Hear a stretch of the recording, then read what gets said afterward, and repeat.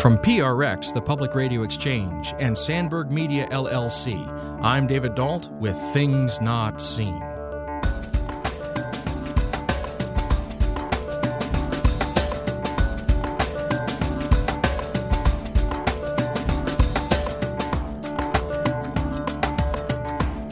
Encountering the Black Madonnas felt a little bit to me like what it must be for a white man to go into a Marvel movie and see himself as a superhero and then come out just, yeah, I can do this. I belong here. I have the power. Seeing these Black Madonnas felt like encountering a Black female superhero.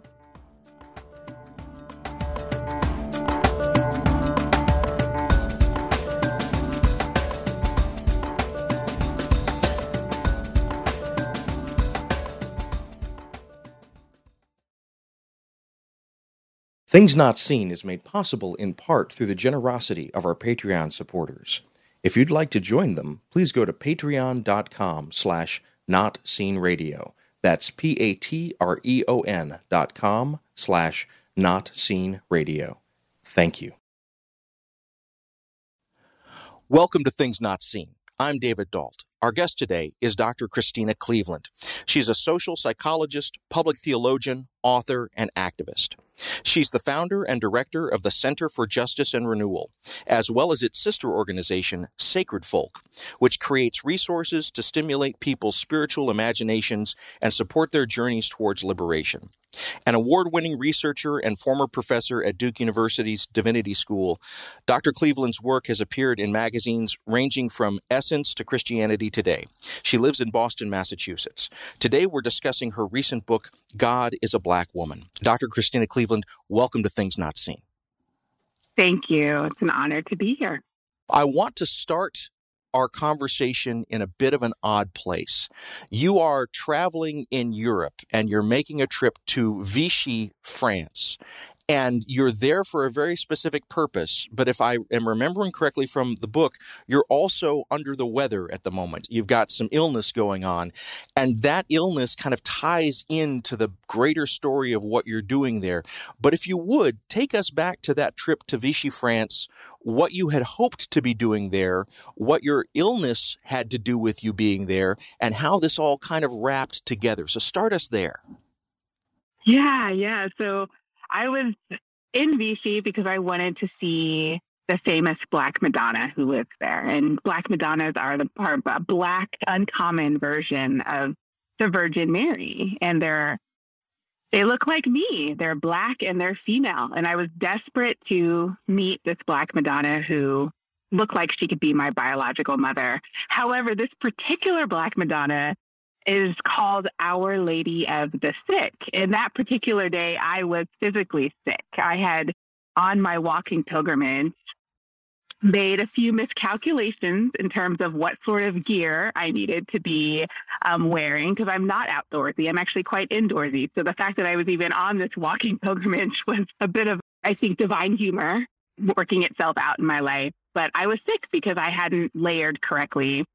And I was starting to shame myself for being sick. Classic sort of white patriarchal move, blame the victim. Christina, you should not have gotten sick. How dare you be a novice at this pilgrimage thing? How dare you make a miscalculation that's going to impact your journey?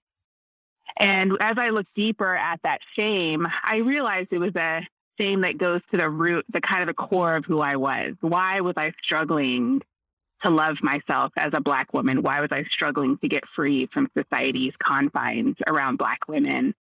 And so part of my desperation to see Our Lady of the Sick was because I was bringing my human need to her, but also my deeper spiritual need that I needed to be made whole as a Black woman.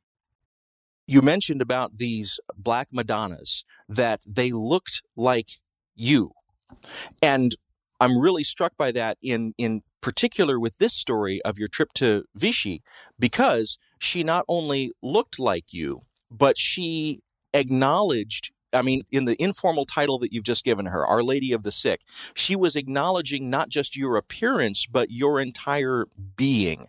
she was saying to you, and this is a theme that plays again and again in your book, God is a Black Woman, this Madonna was saying to you, I accept you in your vulnerability, I accept you in your weakness. And I mean, throughout this conversation, I want to explore that, but maybe as a way of setting the stage, why is that such an anomalous thing in the Christian tradition to have a kind of religious experience of saying, I accept you in your vulnerability? Absolutely. Yeah. Her official title is Our Lady of the Sick, but I nicknamed her She Who Cherishes Our Hot Mess because I was so transformed by how she shows up in the world. I mean, as a Christian, and as a Christian who's been formed in theological spaces and knows that there's a performance to being Christian in a lot of ways, I never felt comfortable truly expressing my needs. And I think this comes down from really white patriarchal notions of needs are disgusting. Humanity is disgusting. Imperfection is disgusting. Imperfection is a threat. And so to encounter a divine image who not only said, here, I am here for the sick, I am Our Lady of the Sick, but also has a long history, a several hundred-year history of especially welcoming the most unpresentable in society, the people who violate our purity rules, the spoken and unspoken ones, and to come to her and realize that it's my mess that's my greatest offering to her. It's my need that's my greatest offering to her. And I could bring her small needs. Hey, I got the sniffles and it doesn't feel good. And big needs, like I am completely broken down by this white patriarchal society that I vowed would never get to me. And here I am. Piece me back together. If you're just joining us, this is Things Not Seen. I'm David Dault, and we're speaking today with Dr. Christina Cleveland. She's a social psychologist, public theologian, author, and activist, and is the founder and director of the Center for Justice and Renewal, as well as its sister organization, Sacred Folk. Today, we're talking about her recent book, out from Harper One, God is a Black Woman. Well, you just used a word, healing, that is both central to the journey that you're taking in and that you recount in your book, God is a Black Woman, but also that both this Black Madonna, the Madonna of the sick, but also other Black Madonnas that you encounter in your journey are offering to communities through the ages. And you mentioned that there's more than 400 of these Black Madonnas. So maybe we should take a moment and make sure that our listeners understand what we're meaning by that term and what some of the history is there. So tell us a little bit about these Black Madonnas. Absolutely. So the Black Madonna is an uncommon Virgin Mary. There are probably millions of Virgin Marys around the world, and there are only about 450 Black Madonnas. And so, but they're dark skinned. Many of them are connected to the earth, and all of them are officially anointed the Black Madonna term because they are associated with miracles that have been documented by the Catholic Church. And so the earliest one that I know of is about 1900 years old. So they're quite old. They go back to basically the start of Christianity. However, many of the Black Madonnas around the world are in Catholic churches or chapels that are built on top of existing pagan sites that were created to worship the goddess. So Isis or Sybil or Black Artemis. So they're really like sort of Catholic. Like the Catholic Church kind of claims them sometimes, but the people who have worshipped them often have also worshipped ancient goddesses that then when the Catholic Church came and essentially colonized the space, they just took on the role of worshiping the Black Madonna instead of Isis or something like that. But they are all over the world. They're in Latin America. They're in the continent of Africa. There are a lot of them in Europe. There are a couple in the United States. So they really are everywhere. There are some in Asia as well. So. Readers who come to your book, God is a Black Woman, will realize pretty quickly that when we're talking about these Black Madonnas, they are in many ways political figures. And I'm going to explain what I mean by that, because there's a politics of space, there's a politics of identity, there's a politics of belonging that is sort of located in each of these Black Madonnas. You mentioned a moment ago that there's this a connection between Catholic worship and paganism that oftentimes is there in the areas where Black Madonnas are present. In your book, God is a Black Woman, you even talk about one particular missionary who comes in, sees pagan worship, literally razes the pagan temple to the ground and builds a church on top of it. And you say, this is a kind of Christian gentrification. And so I as I'm listening to you speaking about this, and as I read in your book, one of the things that kept coming to my mind was the Catholic Synod on the Amazon that happened a few years back.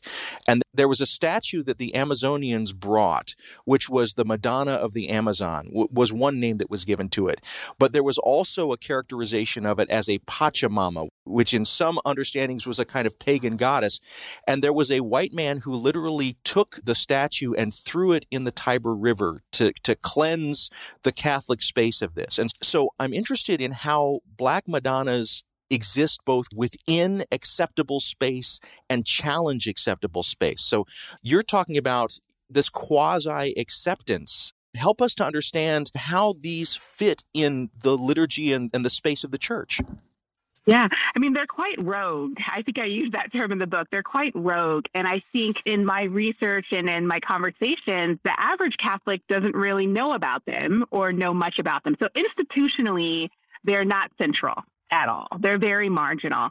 But in terms of the community, in terms of the people love the Black Madonna.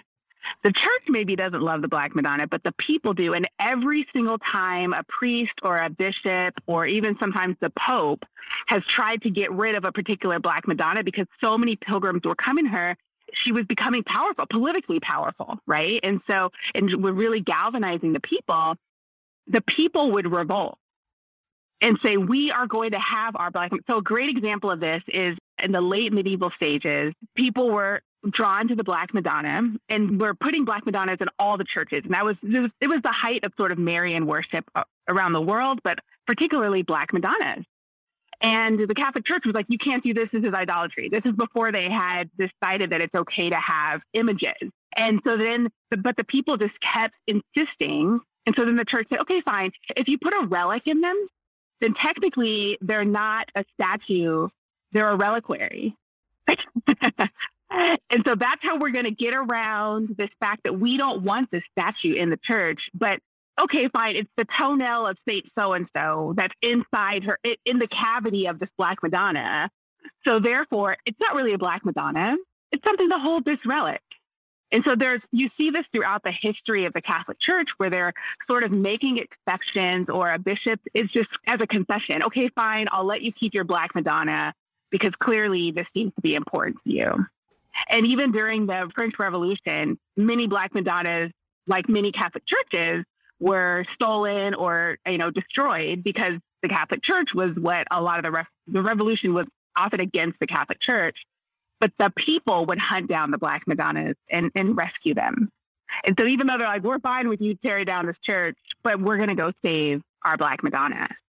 So it's a very subversive power that hasn't quite been institutionalized. There's a wonderful example of this towards the end of your book, God is a Black Woman, where you are visiting a church and it takes you some time to get to this little village. And as you're there, you encounter someone and you say, I'm here to see the Black Madonna. I apologize, I forget the title of this particular Black Madonna, but this person with tears in her eyes tells you the story of how it was lost, it was stolen, and the entire village pooled their funds to get them back. Could you tell us a little bit about that? Sure. Yeah. And I'm going to butcher the name of the city because I actually don't speak French. I decided to go on a 400-mile walking pilgrimage across central France, but I don't speak any French. So a little adventurous here. But in my American pronunciation, I call it Saint Gervaisie.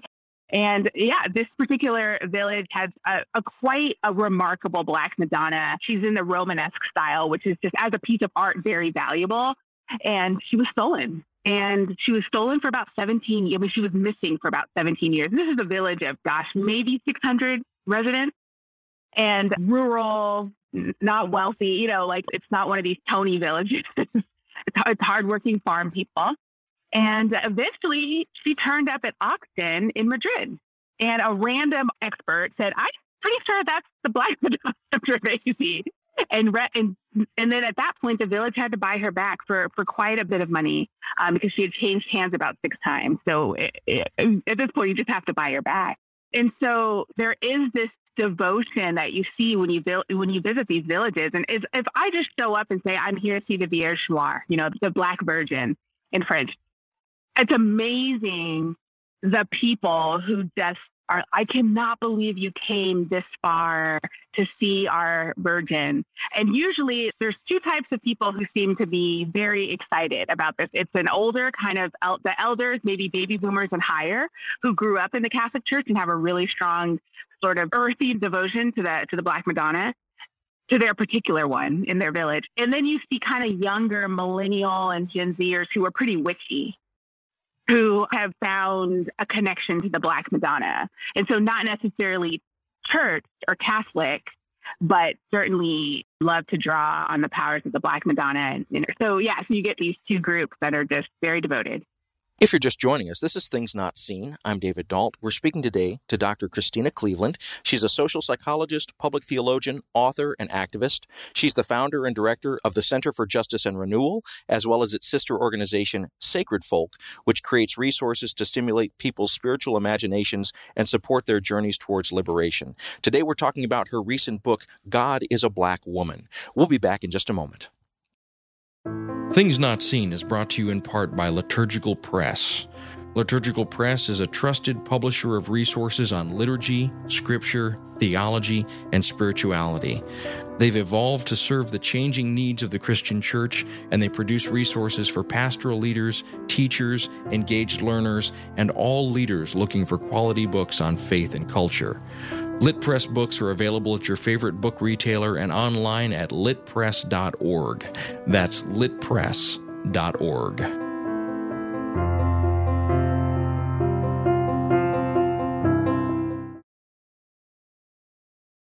Welcome back to Things Not Seen. I'm David Dalt. If you're enjoying these conversations, please go to our website, thingsnotseenradio.com. There you'll find close to 10 years of these sorts of interviews and conversations, all available for free for your listening pleasure.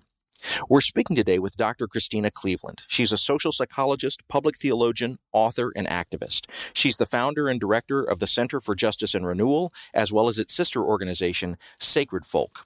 Today we're talking about her recent book, out from Harper One, God is a Black Woman. We touched on this in the earlier part of our conversation, but I want to reframe the focus of what we're talking about away from Black Madonnas, although they will certainly come back into the conversation, and more towards you as the central figure of this story going through the book, God is a Black Woman. You used the word at a couple points, the word healing. And this is really a story of healing, not only for yourself, but also it's an invitation to healing to your readers. But as a way of setting that stage, help my listeners understand what it is that you and your readers might need to be healing from. Yeah. The journey that led to God as a Black Woman was really a journey of healing myself. Growing up in white patriarchal religious America really did a number on my little Black girl embodied soul.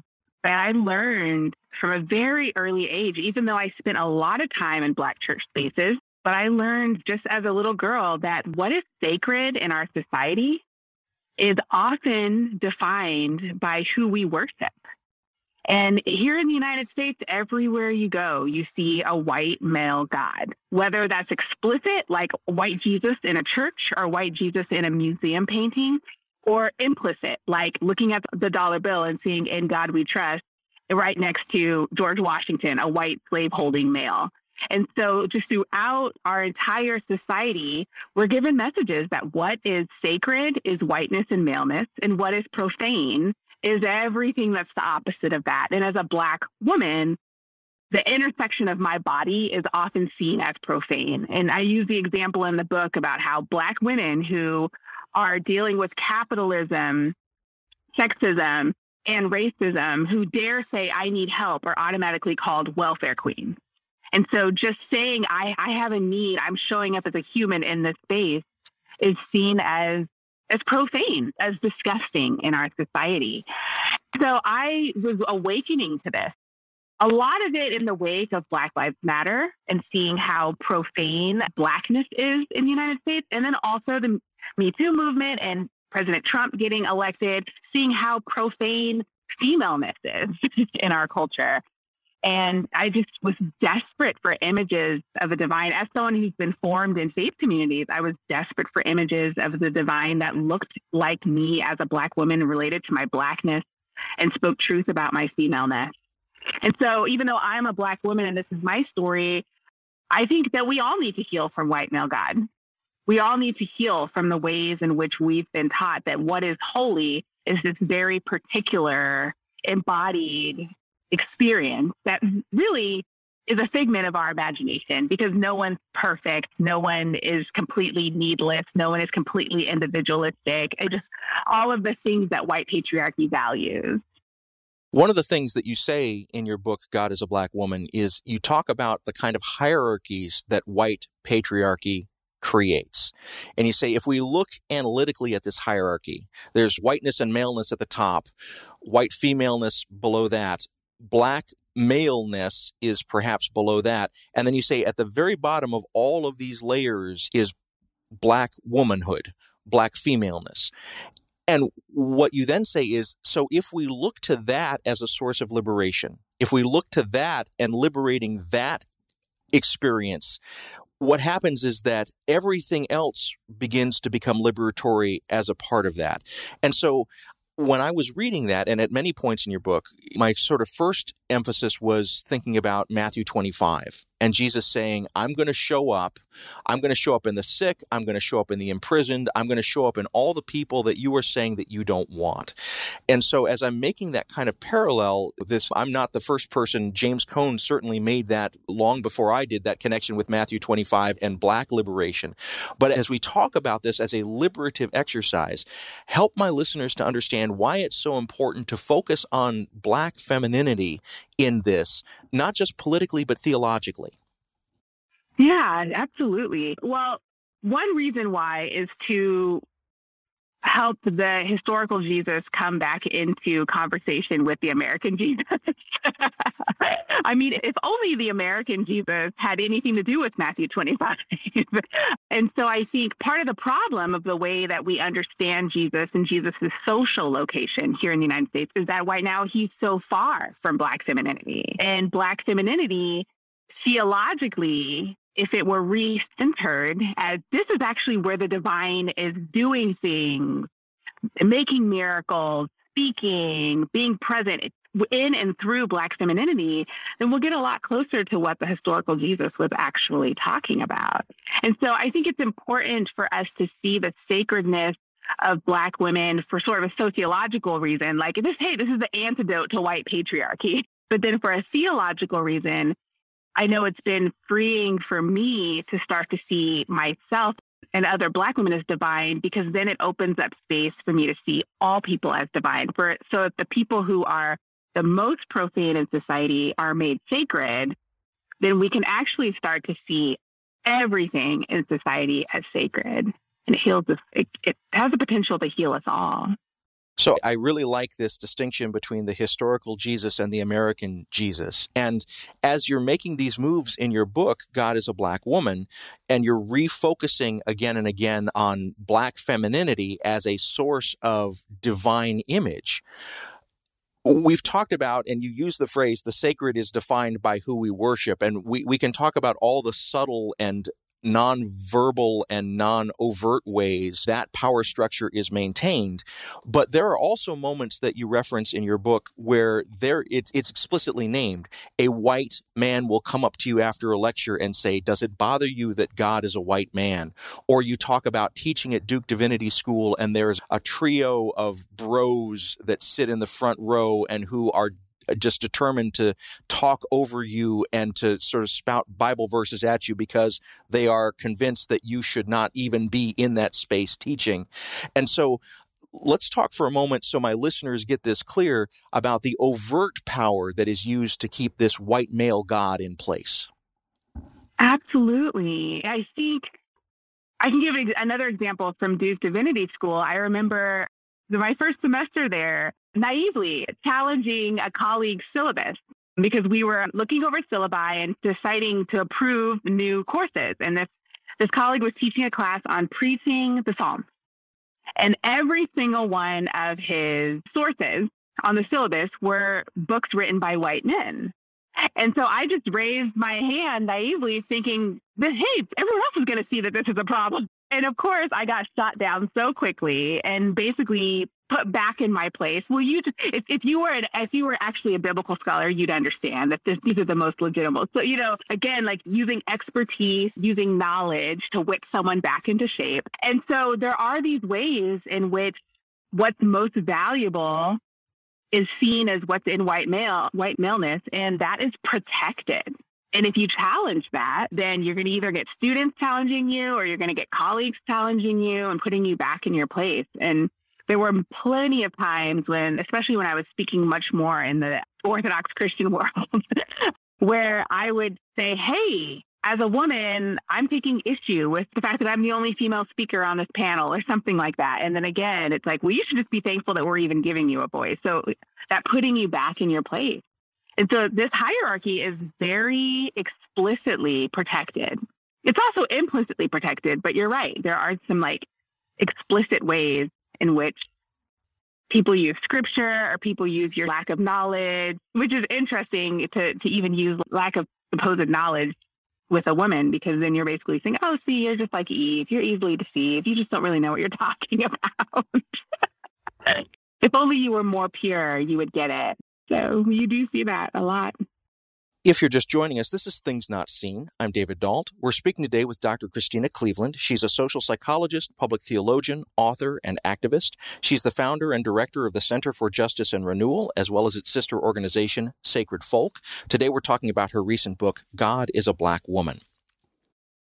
One of the things that you say early on in God is a Black Woman, in light of what we've just been talking about, these kind of overt and covert power structures that keep the white male God central in discourse, you just name it. You say, when we look at a Black Madonna is not concerned with orthodoxy. And I'm paraphrasing here, but a Black Madonna instead is concerned with Black female experience as a legitimate source of theologizing.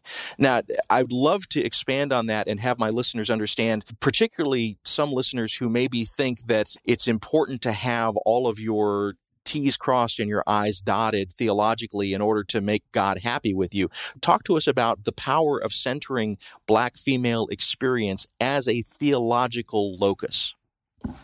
Yeah, I'm not the first to come up with this idea, though. This is what womanism is. Womanism is theology done from the center by centering Black women's experience. And so, is it good news? Well, how we determine whether it's good news or not is not based on, oh, I just read Karl Barth, and according to Karl Barth, this is good news. Or I just read, obviously you can find more progressive thinkers. Oh, according to Miroslav Volf, this is good news. Womanists say, yeah, sure, we might read those folks. We care about theology as it's being done in the world. But what is good news is what feels good in Black women's bodies on the ground. And so womanist theology is really interested in what's happening on the ground outside of the ivory tower, that the practical application of this in Black women's lives. And so if it's not good news in Black women's lives, particularly the Black women that wouldn't even have access to the ivory tower. So not even my particular experience as a Black woman who has some privilege and access, but really the folks that are living in the world and don't have access to these spaces. And so I'm just stepping into that lineage. And that lineage actually goes back to even our enslaved ancestors who were like, yeah, you keep telling us about this plantation Christ. And some of it is interesting and some of it's life-giving. Most of it's not. But we're going to take that. We're going to mix it with our ancestral religions. And we're going to make magic with that. And what feels good to us, what feels liberating to us, what I need to believe in order to keep going with hope and love today is what I'm going to carry with me as theology. And so I feel like my exploration into the Black Madonnas is just continuing in that lineage where I can say my interaction with this Black Madonna is what's going to form my theology about her. Although I will read the history and I will do some of these other things too. You mentioned a moment ago that in these overt and covert structures of recentering white male godness in the theological conversation, that this happens both in our theology but also in our readings of Scripture. And there was a very clear example of that when you visit one of these Black Madonnas. It had a Latin phrase connected to it, which, if I recall, was a mistranslation of the Song of Songs. And if you could walk my listeners through that, how was it mistranslated and what's the better translation? Sure. So the Black Madonna of Mund, who's called Our Lady of the Fountain, sits out in a courtyard and is a fountain. You know, there's a spout coming out of her loins. Above her is a banner, like a Renaissance era banner that had been painted almost like a fresco. And it said, it was the Latin, but the translation was, "I am black, but I am beautiful," from the Song of Songs. And that actually is a deliberate mistranslation of the actual text, which is, "I am black and I am beautiful." But in order to justify the subjugation of Black folks during the transatlantic slave trade, Bible translators started intentionally mistranslating it to separate Blackness from beauty.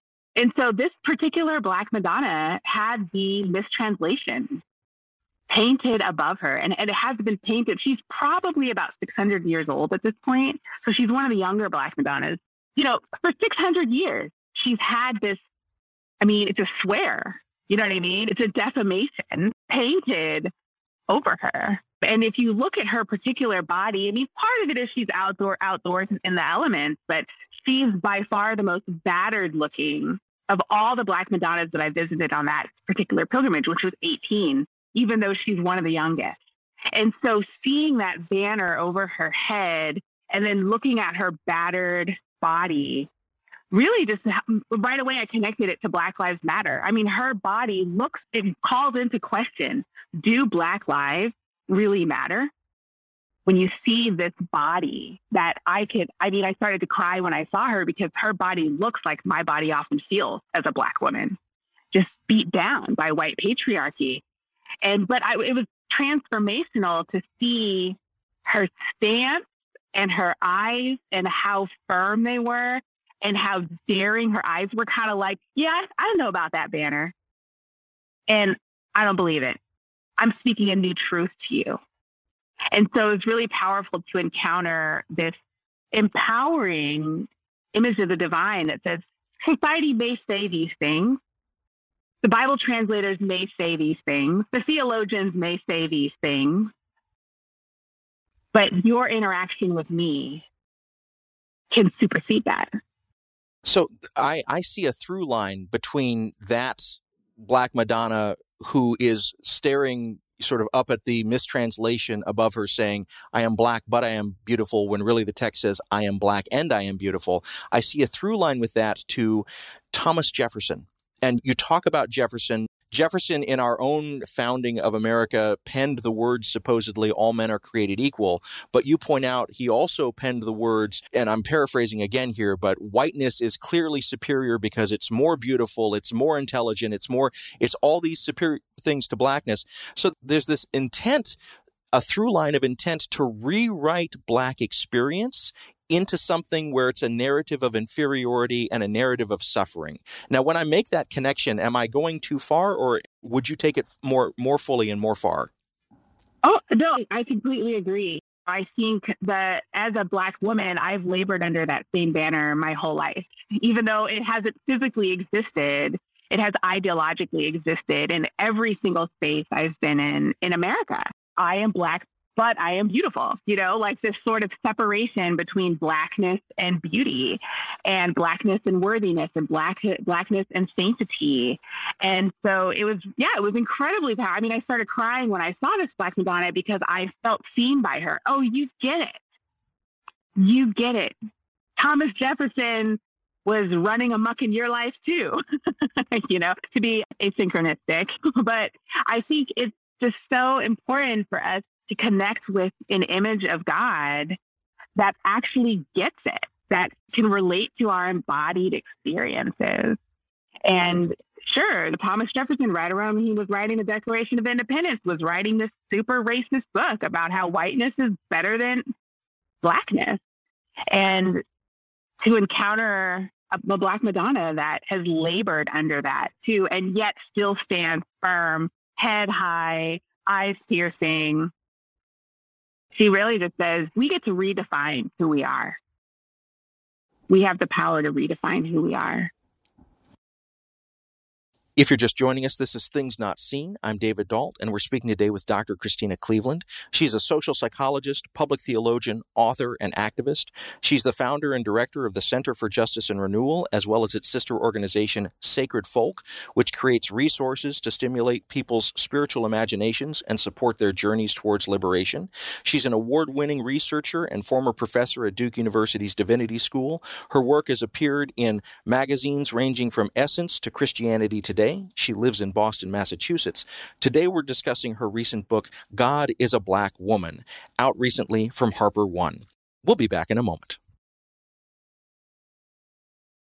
Welcome back to Things Not Seen. I'm David Dalt. Each week on our program, we bring you a rich conversation about culture and faith. If you're enjoying these conversations, please go to our website, thingsnotseenradio.com. There you'll find close to 10 years of these sorts of interviews and conversations, all available for free for your listening pleasure.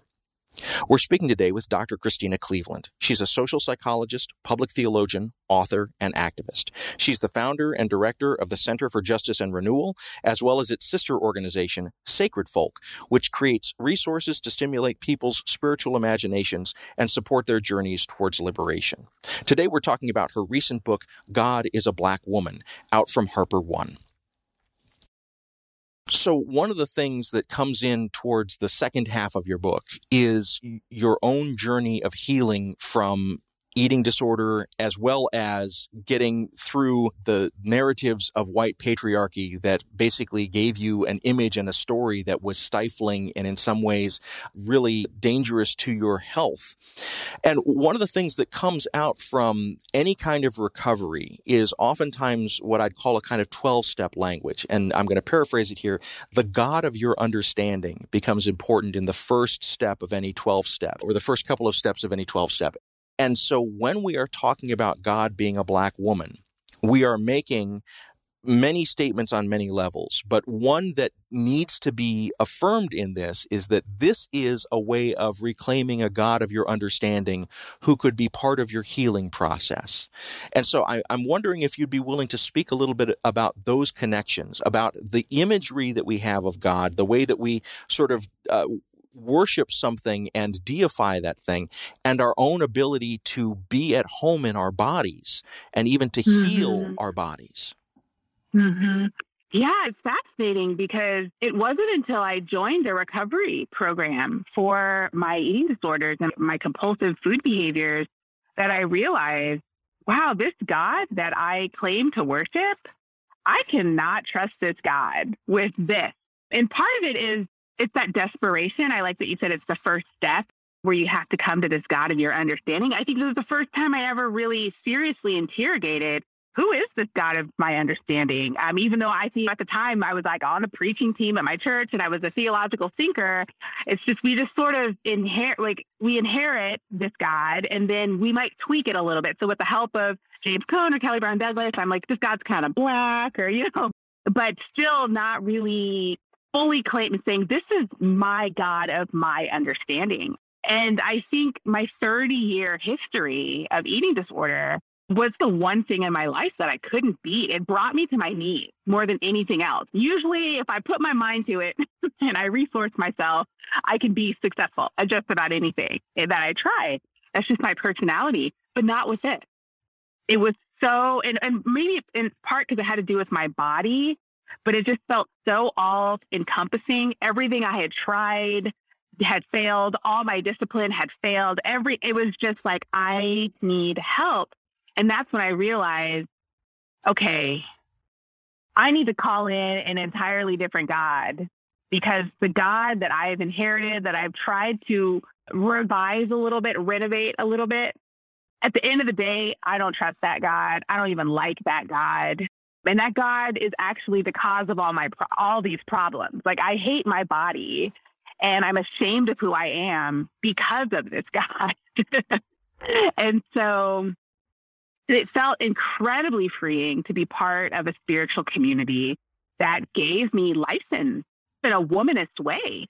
Hey, find a God that feels good in your body and feels safe in your body and empowers you to be as kind to your body as possible. Find that God, which is like a classic womanist pathway to theological truth. And it was so powerful for me in my recovery program to say, yeah, I need a God who is a Black woman, not just a God who listens to me as a Black woman, like maybe a male Black Christ would, or not just a God who sort of gets what I'm doing, which is what the white feminist goddess would do, but really a God who walks through this world in a body like mine and knows why it's so hard for me to love my body and has the power to heal me from all of the conditioning that I've inherited about my body and food and worth and attraction.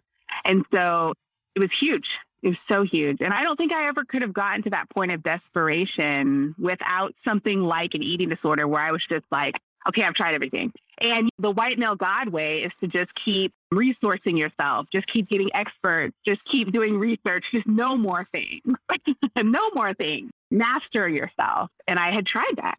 And I was like, there has to be another way. This is the way of surrender. Well, then if I'm going to surrender, like actually surrender, then this better be a God that I feel comfortable with. Of the many things that your book, God is a Black Woman, does so well, you really name and interrogate this image that we have of the white male God. And one of the things that you point out, and again, I'm paraphrasing, so forgive me if I get the wording wrong, but it's the white male God is a God of discipline and a God who is uninterested in our pain. And in fact, if we were to name our pain or our vulnerability, we would immediately fail the discipline that this God is calling us to. One of the things that you just said was that you had come to a point with your own eating disorder where your discipline had failed. But you named this earlier in the conversation, that these Black Madonnas, one of them you've rechristened the Madonna of the Hot Mess. And this becomes very apparent throughout your book, is that as you are coming to these various locations where these Black Madonnas are, you're feeling a reaffirmation, almost in that Mr. Rogers language, that you're loved for who and what you are, not for what you're doing or your discipline. And what I really love about this is that there are several points where that causes your body to go past barriers and literally hug these Madonnas. And I want to hear about transgressing the boundaries to go and hug these Madonnas. What is that like? Yeah. I think encountering the Black Madonnas felt a little bit to me like what it must be for a white man to go into a Marvel movie and see himself as a superhero and then come out just, yeah, I can do this. I belong here. I have the power. Seeing these Black Madonnas felt like encountering a Black female superhero. And so as soon as I realized, oh, wait, I'm sacred too. Oh, wait, my voice matters too. Oh, wait, my needs matter too. I was like, I need to go touch that Black Madonna. So there might be a sign telling me that I'm not allowed to touch a Black Madonna, but almost like we joke about how, oh, God, give us the confidence of a mediocre white man, where you just walk in and like just take up space and I just belong here. There was a little bit of that energy that I experienced once I realized I'm sacred too. Yes, there's a sign saying I can't touch this Black Madonna, but I came all the way across the country for this. I walked several hundred miles to see this Black Madonna and she's calling me. And my relationship to her is my body is her body, and so this desire for a visceral connection, which I think is very matriarchal. I think I talk about white male God as like the current iteration of the ancient father sky god, who is this off-planet attached God, whereas the sacred Black feminine, the Black Madonna, is immanent. And so I imminently wanted to, my spirituality has been immanent. It just made sense. Well, this is an immanent God. Well, there should be some touches, whether it's a tree that I'm touching that represents her, or the soil, or rain from the sky, or there's an actual statue right here in front of me I want to touch. And so I did disregard some signs a few times. And sometimes the signs were bluffing, sometimes they weren't. And I learned that lesson the hard way. But I'd say the majority of the signs, they're bluffing. Yeah, If you're just joining us, this is Things Not Seen. I'm David Dault, and we're speaking today with Dr. Christina Cleveland. She's a social psychologist, public theologian, author, and activist. She's the founder and director of the Center for Justice and Renewal, as well as its sister organization, Sacred Folk. Today, we're talking about her recent book, God is a Black Woman. Well, as you're telling these stories about transgressing barriers to come close to this image of someone who identifies with you and with whom you can identify, and the healing that comes in that, both in your book and also in this conversation, one of the images that comes to mind is this gospel image again and again of the woman with the issue of blood. And for those who haven't read that story in a while, for 12 years, she has had a hemorrhage that basically is keeping her from participating in public life.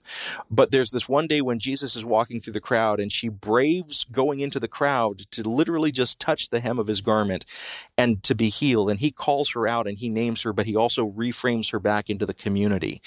And so one of the things that really struck me is that as you're going past these barriers into some danger, because at one point the police get called out. You actually begin your book this way. So there is a real risk in doing this touching. Help me to understand what it was that changed in you as you actually embraced the feet or kissed the feet of these various Black Madonnas.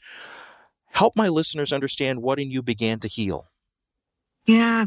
Well, it's helping me to really connect God with the body. I think because of the way that I was taught to fast and pray when I was 5 to God, and so really denying my body as a pathway to spirituality, and then also just the way that we, white male God in the U.S. operates like Father Sky God, just detached, off planet, not concerned with human anything. It's particularly the human body. I love the way the Black poet who's now deceased, Ntozake Shange, says, we need a God who bleeds. Like, we need a God who interacts with the world the same way that this woman who'd been bleeding for 12 years had. A God who has a body and allows their body to speak about their experience in this world.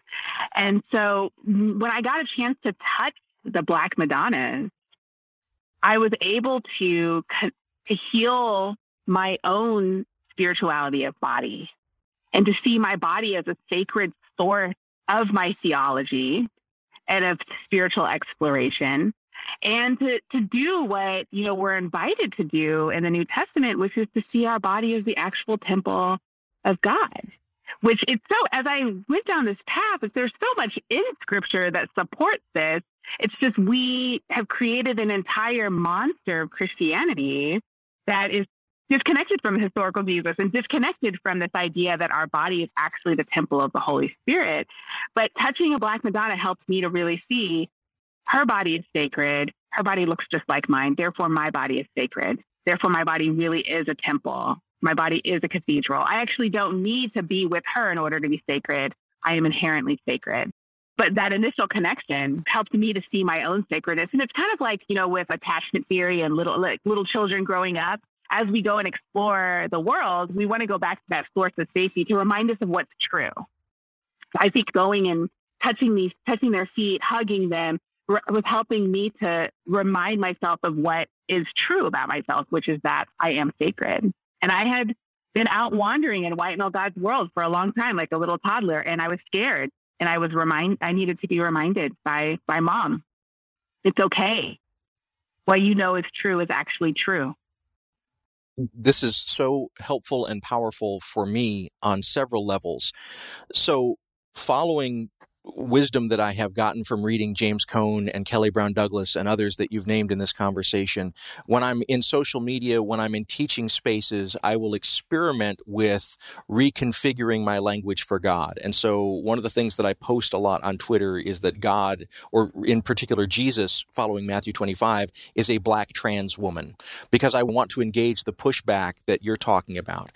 But I am not necessarily having the bodily connection that you're talking about when I make that kind of statement. And so this for me is helpful to connect some dots that maybe were missing in my approach to this.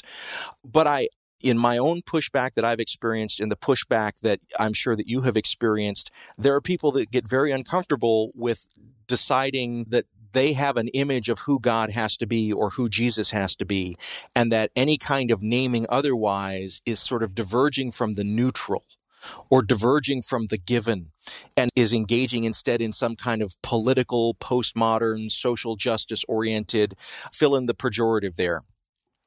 And I'm wanting to get to the point where I no longer am concerned with that kind of pushback.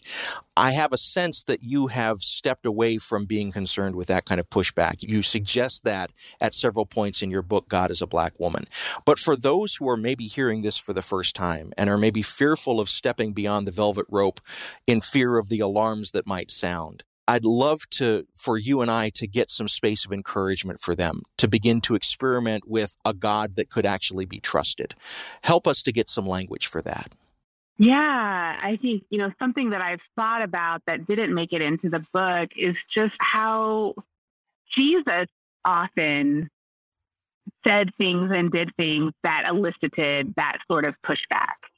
And Jesus pretty much spoke almost exclusively in like poems, riddles, and like musings, and very rarely said anything that was linear and airtight and was consensus, right? Like, and what was interesting about Jesus and the people is that many people were uncomfortable to walk away or get so in their feelings that they couldn't hear. But the people who were able to be present, they're the ones who stuck around for the miracle. Like Jairus in the story that you just shared about the woman who'd been bleeding for 12 years. Jesus stopped everything to give this woman the microphone and let her tell her truth. And I'm sure that was immensely uncomfortable for Jairus because she was probably spewing truth that Jairus didn't want to hear, wasn't traditional, wasn't consensus. And if Jairus had just walked off, he never would have gotten his own miracle.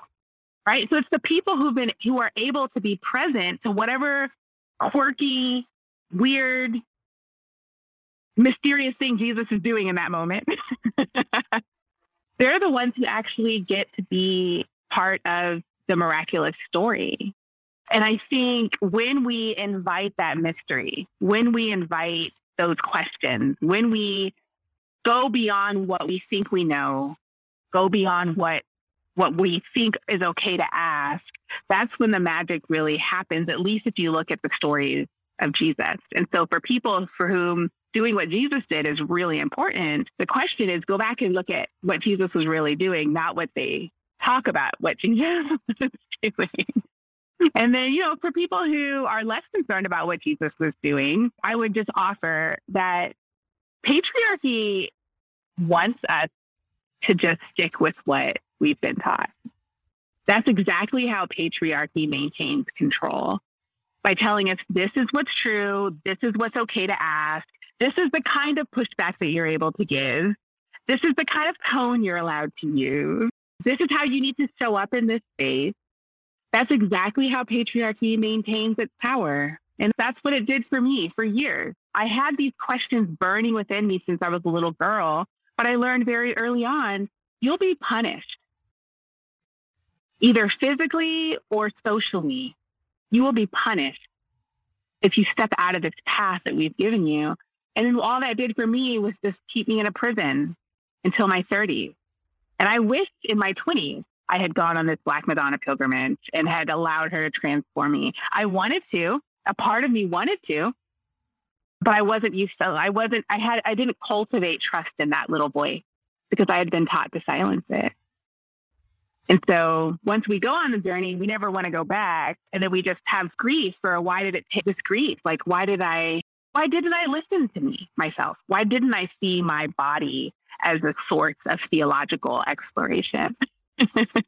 Now that you're on the far side of this theological exploration, and now that you're on the far side of this pilgrimage where you've gone and visited these 18 Black Madonnas and written this book, and now that you've sort of reconnected in a deeper way to a God that you can trust, if you're willing, I'd love to hear a little bit about your healing and where you find yourself right now, both physically and spiritually.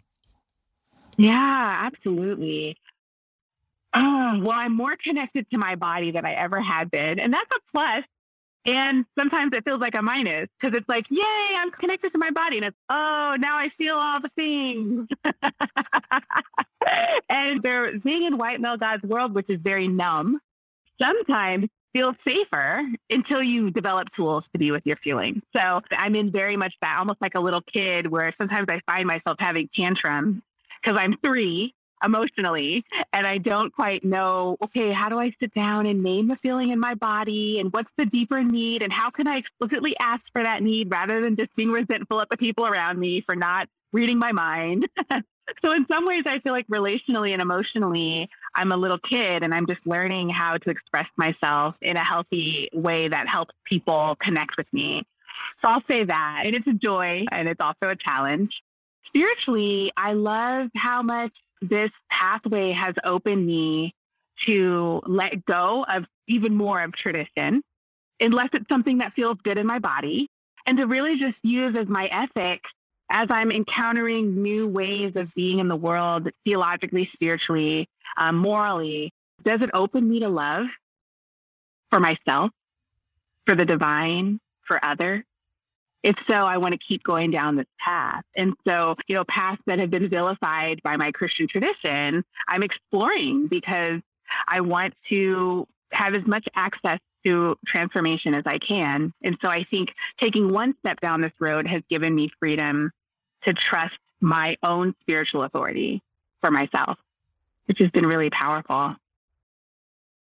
Well, Dr. Christina Cleveland, this is a book that I have been waiting for, because when I teach classes in spirituality, I've wanted to be able to give my students something that is both, doesn't pull its punches theologically. It brings the theology, but it's written in such an accessible manner. And it also speaks from a place. I teach at a Jesuit institution. We're always talking about care for the whole person. This is a book for the whole person. Readers will find themselves invited and welcomed in their vulnerability into the space that you're creating here. I am so grateful that you took the time to write this book, and I'm especially grateful that you took the time to talk about it with me and my listeners today. Thank you. I'm really honored to be part of this conversation, to be a voice in your community. So thank you. We've been speaking today with Dr. Christina Cleveland. She's a social psychologist, public theologian, author, and activist. She's the founder and director of the Center for Justice and Renewal, as well as its sister organization, Sacred Folk, which creates resources to stimulate people's spiritual imaginations and support their journeys toward liberation. Today, we've been talking about her recent book, God is a Black Woman, out recently from Harper One. Things Not Seen is produced by Sandberg Media, LLC. We're distributed nationally by PRX, the Public Radio Exchange. Today's show was recorded at the William Adams Studios in beautiful Hyde Park, here on the south side of Chicago, Illinois. Our studios have a home courtesy of the Zygon Center for Religion and Science, part of the Lutheran School of Theology at Chicago. Neither Zygon nor LSTC are responsible for the content of this program. Our theme music is composed by Gene Kija. Our show is made possible in part by the generosity of supporters on Patreon. You can find out how to help us create great programs by going to patreon.com/NotSeenRadio. You can follow us on Twitter at NotSeenRadio. Visit us on Facebook and like our page to receive regular updates about the show and find out more about our guests. That's facebook.com/ThingsNotSeenRadio. And you can sign up for the free podcast, listen to old shows, send us an email, and find out more about our guests if you visit us on the web at thingsnotseenradio.com. I'm David Dalt, and we'll be back next week with more conversations about culture and faith. Please join us.